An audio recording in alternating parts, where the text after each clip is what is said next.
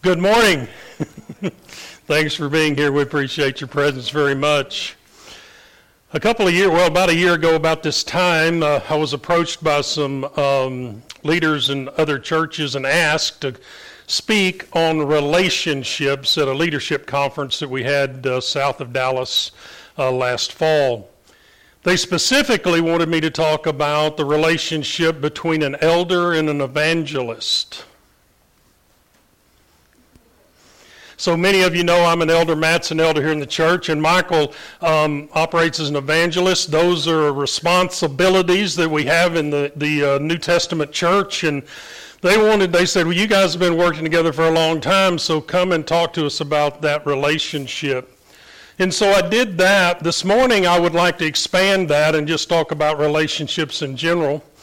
What's our relationship in the world? How do we go about those relationships?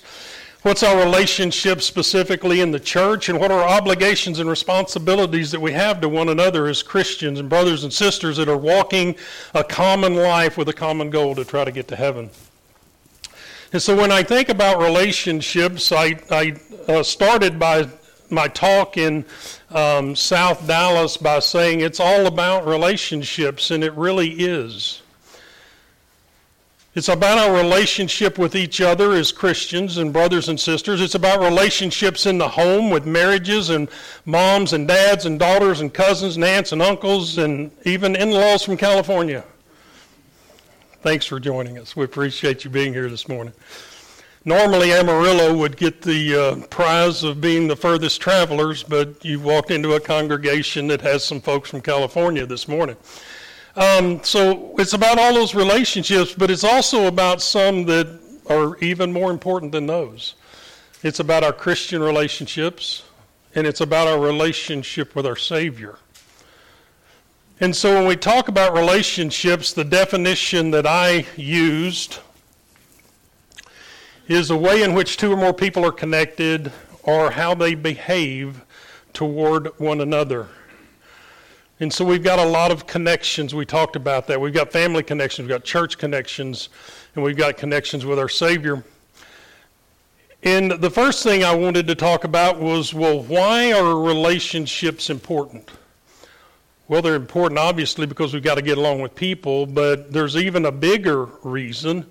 And if we go all the way back to Genesis chapter 1, it says, so God created man in his own image. Well, what does that mean? It doesn't mean that we physically look like God, because God doesn't take physical form except when he came as Jesus. He doesn't look like a human. And I don't look the same as Christy, so it's obviously not, it's not what we look like.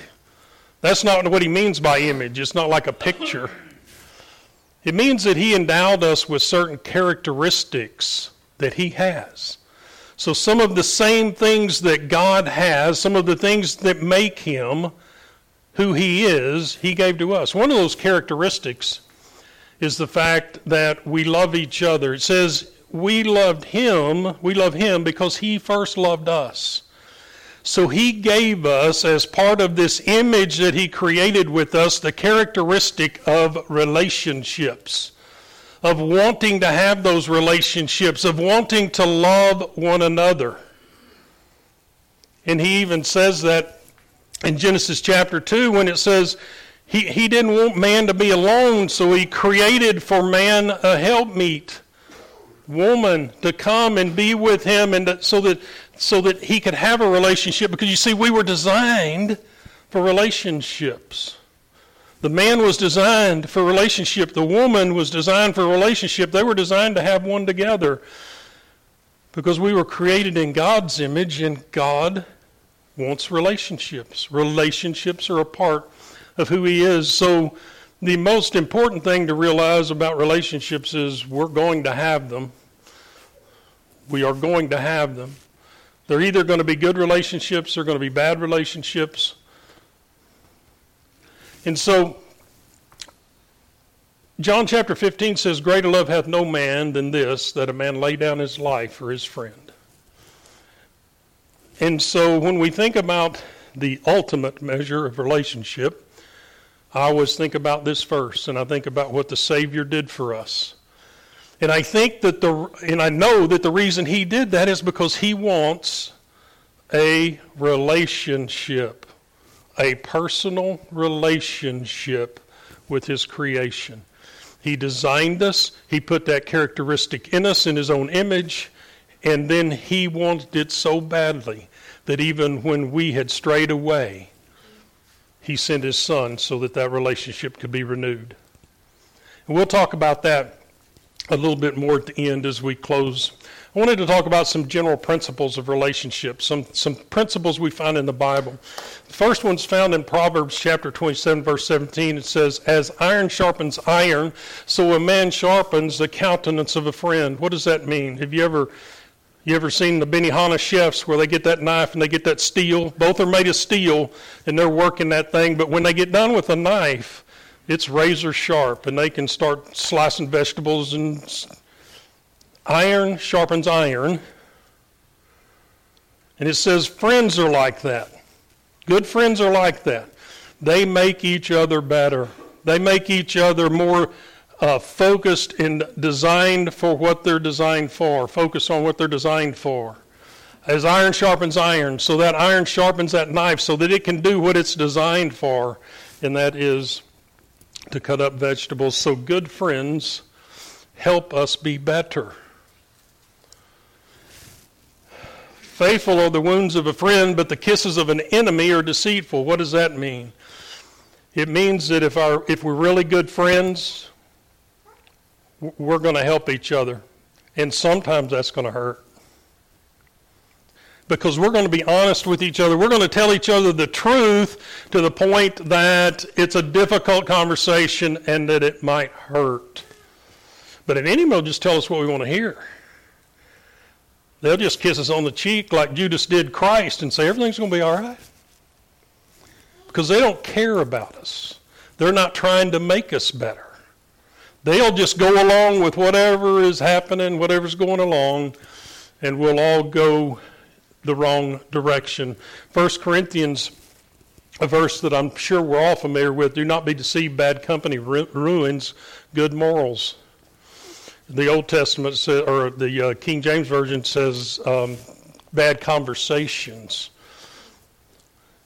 So we can start hanging around with friends and even relatives sometimes that don't have good morals, and that will lead us down. We can hang around with Christians, brothers and sisters in Christ, and that will help us out. That will sharpen us. That will make us better.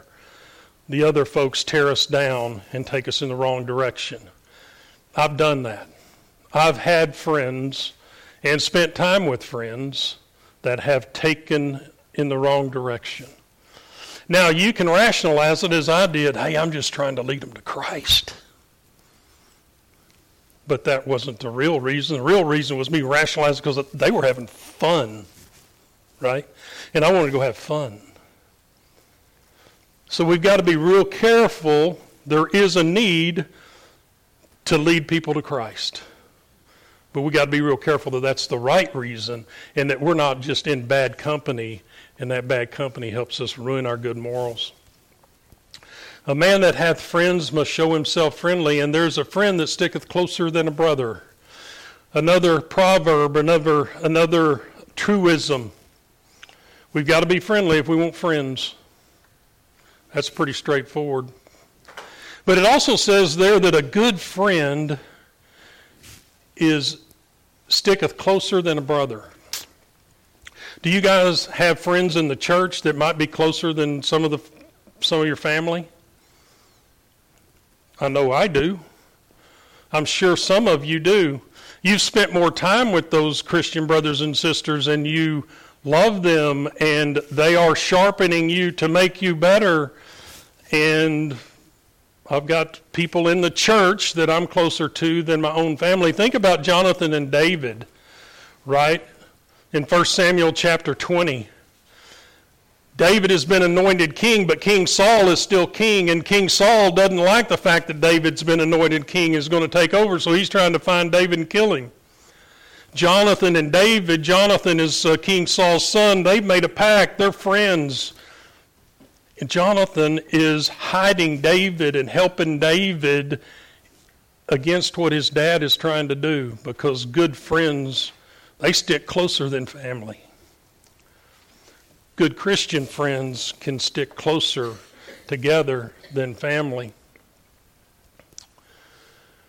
So in summary, relationships in general, good relationships make us better, bad relationships make us worse.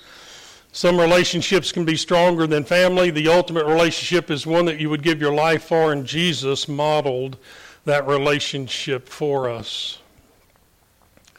So let's turn our attention for a little while towards church relationships or Christian relationships, because that's where I really want to focus this morning. Ephesians chapter 4 and verse number 11, I used this at my talk at the leadership conference, because it says, and he himself gave some to be apostles, some prophets, some evangelists, some pastors and teachers, for the equipping of the saints, for the work of the ministry, for the edifying of the body.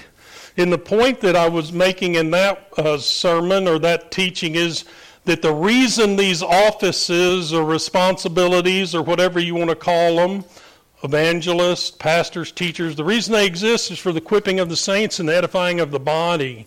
And so you might say, well, preacher, I'm not a prophet or an apostle, and certainly you're not an apostle, some evangelists, some pastors and teachers. I'm not any of those. And I would tell you that I believe that you can look at that in a bigger picture. It's not just talking about those offices, it's talking about Christians. Our responsibility is to help each other, to lift each other up, to equip each other, and to edify each other. And I say that and know that and believe that because it tells us that in other parts of the Bible. For instance, in Hebrews chapter 10 and verse number 25, it says, not forsaking the assembling of ourselves together as the manner of some is, but exhorting one another, and so much the more as you see the day approaching. A lot of us have Hebrews 10:25 memorized. Why? Because, well, we point to it every time somebody says, where's it say in the Bible I got to go to church? And so we've got Hebrews 10:25 memorized. We point to it and it says right here you've got to go to church. And while I certainly think that's the inference, I would like for you to notice something else. It says, in the manner, but exhorting one another. Why would we want to go to church?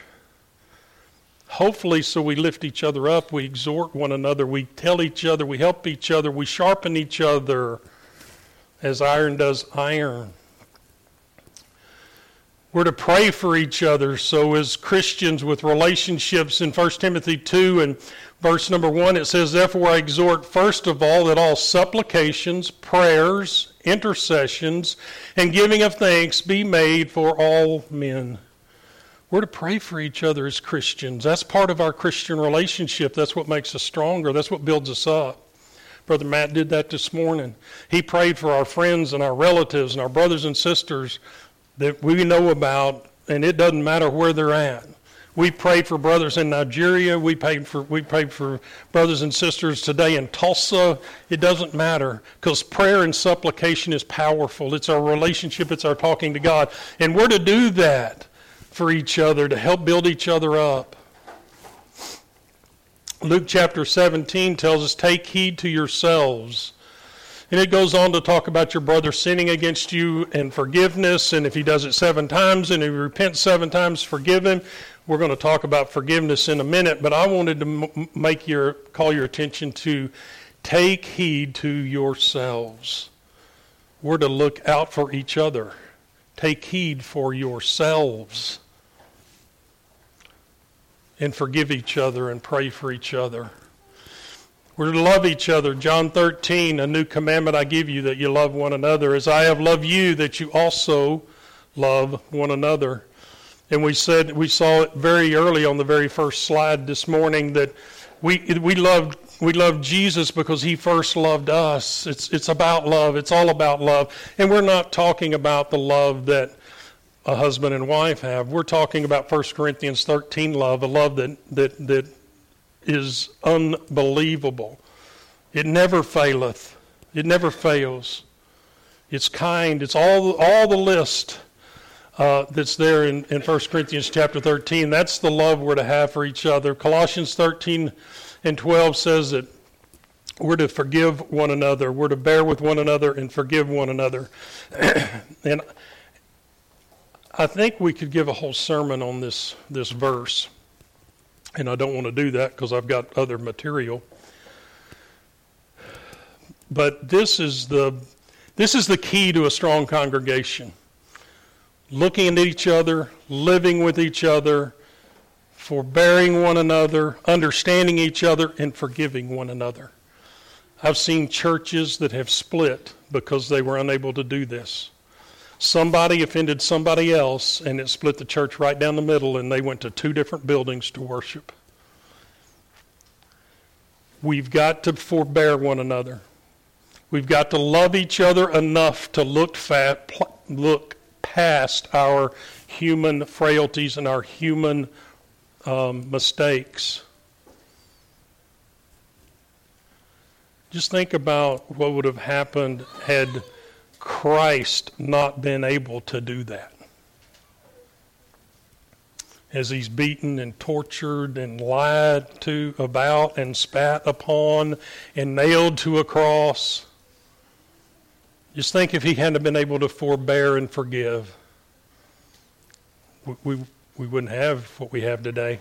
We wouldn't have a church today. We wouldn't have relationships with each other. We wouldn't have forgiveness of sins. We wouldn't have an opportunity and a hope for heaven one day. We have all of that because he was willing to do that for us. We have to be willing to do that for other people. We have to be able to look back. The Bible tells us here is when we come to worship that if we've got something amiss with a brother, it says leave your gift at the altar and go and fix that problem. It says look back, look behind you about your relationships. Do you have any that need to be fixed? It says get busy fixing them. Get busy now fixing them. Don't let any time waste. Don't waste a moment. Go fix those relationships that you have that are broken behind you. It says to be proactive. It says to look ahead. So whatever you wish that others would do to you in the future, do also to them, for this is the law of the prophets. If I want Ken to treat me nice in the future, I've got to treat Ken nice now. And I do want you to treat me. Okay, good. So we've got to look forward. It also says that we've got to be reactive, so we've got to be in the moment, if possible. If as far as it depends on you, live peaceably with all men right now, in the moment. Make it possible.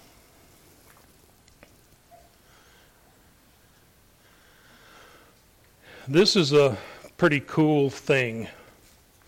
So as we think about enemies and we think about people that are out there that we have bad relationships with, kindness disrupts that. It completely disrupts it. The Bible tells us in Ephesians chapter 4, verse number 26, be angry and do not sin. Do not let the sun go down on your anger and give no opportunity to the devil. Proverbs says, a soft answer turns away wrath, but a harsh word stirs up anger. In Romans chapter 12, verse number 21 says, do not be overcome by evil, but overcome evil with good. It says that what takes away evil, what disrupts evil, what hurts evil is good. And we have an opportunity in our relationships to use that principle to strengthen in our relationships and to be focused on one another. Now, the kindness has to be real for it to work. If it's sarcastic, if it's not meant, and they can see through that, then it's just going to fuel the fire. The kindness has to be real. It also is modeled in the gospel. Obviously, we've talked about Jesus. Romans chapter 5, verse number 9 says, since, therefore, we have now been justified by his blood, much more shall we be saved by him from the wrath of God. Think about that for a moment. For if while we were enemies, we were reconciled to God by the death of his Son, much more Now that we are reconciled, shall we be saved by his life? Jesus showed kindness to his enemies. We talked about that. And he disrupted evil on this earth. Signs of a healthy relationship, love, John chapter 13, we've talked about this one already. By this one, all people will know my disciples if you love one another. It's marked by humility. In 1 Peter 5, it says, likewise, you who are younger, be subject to the elder. Clothe yourselves, all of you, with humility toward one another. For God opposes the proud, but gives grace to the humble. Relationships, there's got to be humility. Romans chapter 12 says, For by the grace given to me, I say to everyone among you not to think of himself more highly than he ought to think. Got to be humble for relationships to be strong. They're marked by service according to Mark chapter 10. For even the Son of Man came not to be served, but to serve, and to give his life a ransom for many.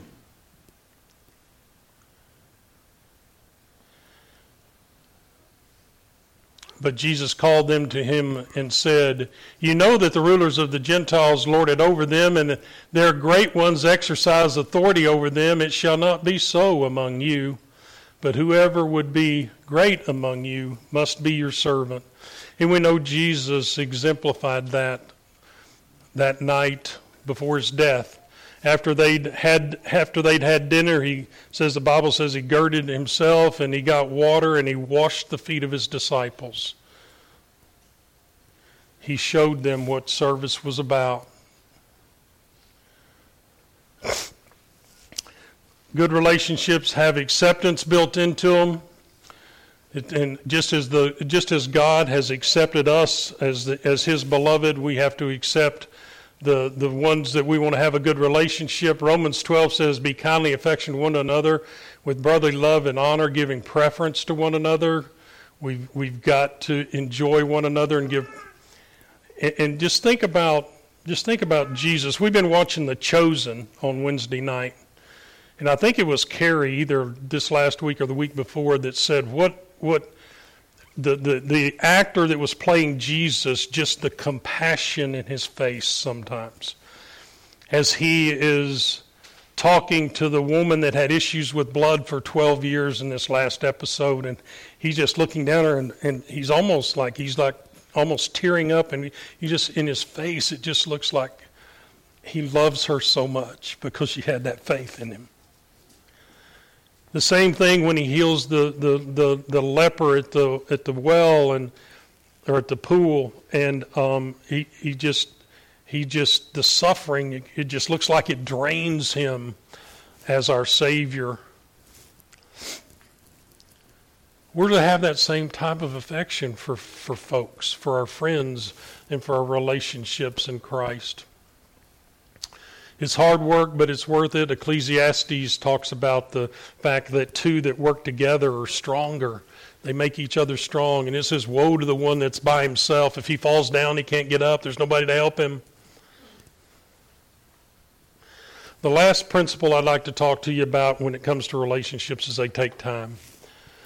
In John chapter 16, it says, I still have many things to say to you, but you cannot bear them now.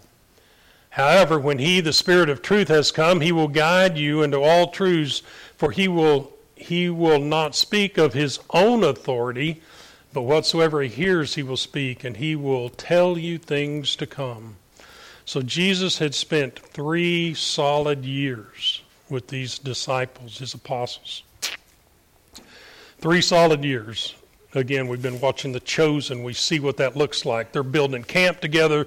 They're walking together. They're in town together. They're healing people together. He sends them out to go heal on their own. They come back. He's teaching them for 3 years. And even after 3 years, he said, there's so much more to building this relationship, but you can't bear it. And he says, I'm going to send the Holy Spirit, and it's going to help you. It's going to guide you. It's going to tell you what to say. But it's not going to tell you what it wants to tell you. It's going to tell you what I want to tell you so that you can fulfill this mission? 3, how much time do we put into our relationships at the church and with our brothers and sisters in Christ? Now, I know we're not following Jesus and he's not headed to the cross, but every day and night for 3 solid years, Jesus spent building the relationships with his apostles. How much time are we putting into our relationships with each other? Just a little bit of a moment of reflection as we look into the clock faces there and think about our own efforts. You know, we can come to church with a bucket and hope the church is filling it up every Sunday, or we can come to church with a full bucket and start filling up everybody else's, right? I think Michael's used that analogy before. Right? It's about coming and giving and building each other up. Ephesians chapter 4 says, from whom the whole body joined and knit together by what every joint supplies according to the effective workings by which every part does its share, causes growth of the body for the edifying of itself in love. So when we're working together, when I'm doing what I can do and Kent's doing what he can do and Michael's doing what he can do and Matt's doing what he can do and Ryan is doing what he can do. I lost a contact today, so I can't see if the other Ryan's not with us. So there's only one Ryan here today. Ryan's doing what he can do. If we're all knitly framed together, put together like the pieces of the puzzle, and we're doing what we can do, we're not in competition, but we're in collaboration, and we're working towards this goal, that's when things really take off. So in summary this morning, we are a team. And we've got to be committed to each other. We have a Christian duty to spend time together, to watch out for each other, to pray, to forgive, to love, to know that relationships take time and effort to develop, and it's all worth it. How am I doing on time? I'm right on time, Christy. Some other characteristics: we got to trust, we got to be humble. So I wanted to circle back to not to the guy drawing on the board, he just happens to be at the end. I wanted to circle back to the relationship with our Savior. The Bible tells us that his yoke is easy and his burden is light. It says, come unto him, all of us that are weak and are heavy laden, and he will give us rest. It says his yoke is easy and his burden is light. And we will find rest unto our soul. He wants a relationship with us that's deeply personal.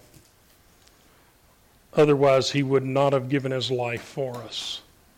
So along with reflecting on your relationships in the world, and along with reflecting on your relationships with each other in the church, we definitely want to spend some time reflecting on our relationship with our Savior. Where is that? Have we put the effort and the energy, the 3 years, day and night that he put into his apostles? What energy are we putting into our relationship with our Lord that died for us? He's done his part. He's reaching out. He's reaching out from the cross. He has died. He's reaching out now from heaven. He has done his part. Are we doing our part to work on our relationship with him? That's the thought I'd like to leave with us. I'd like for this to be an uplifting sermon, because if we do those things, the reward is unbelievable. It's unimaginable. The picture of the throne room in Revelation chapter 4 and Daniel chapter 6, it's mind-blowing what heaven is going to look like.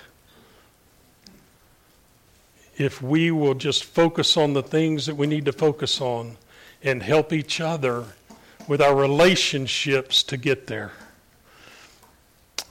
Hope something I've said this morning has caused you to think. That was the hope. Hope something this morning has caused you to take some reflective looks into your life and into your relationships and into the church and what we're given and what we're taking and how we need to help each other.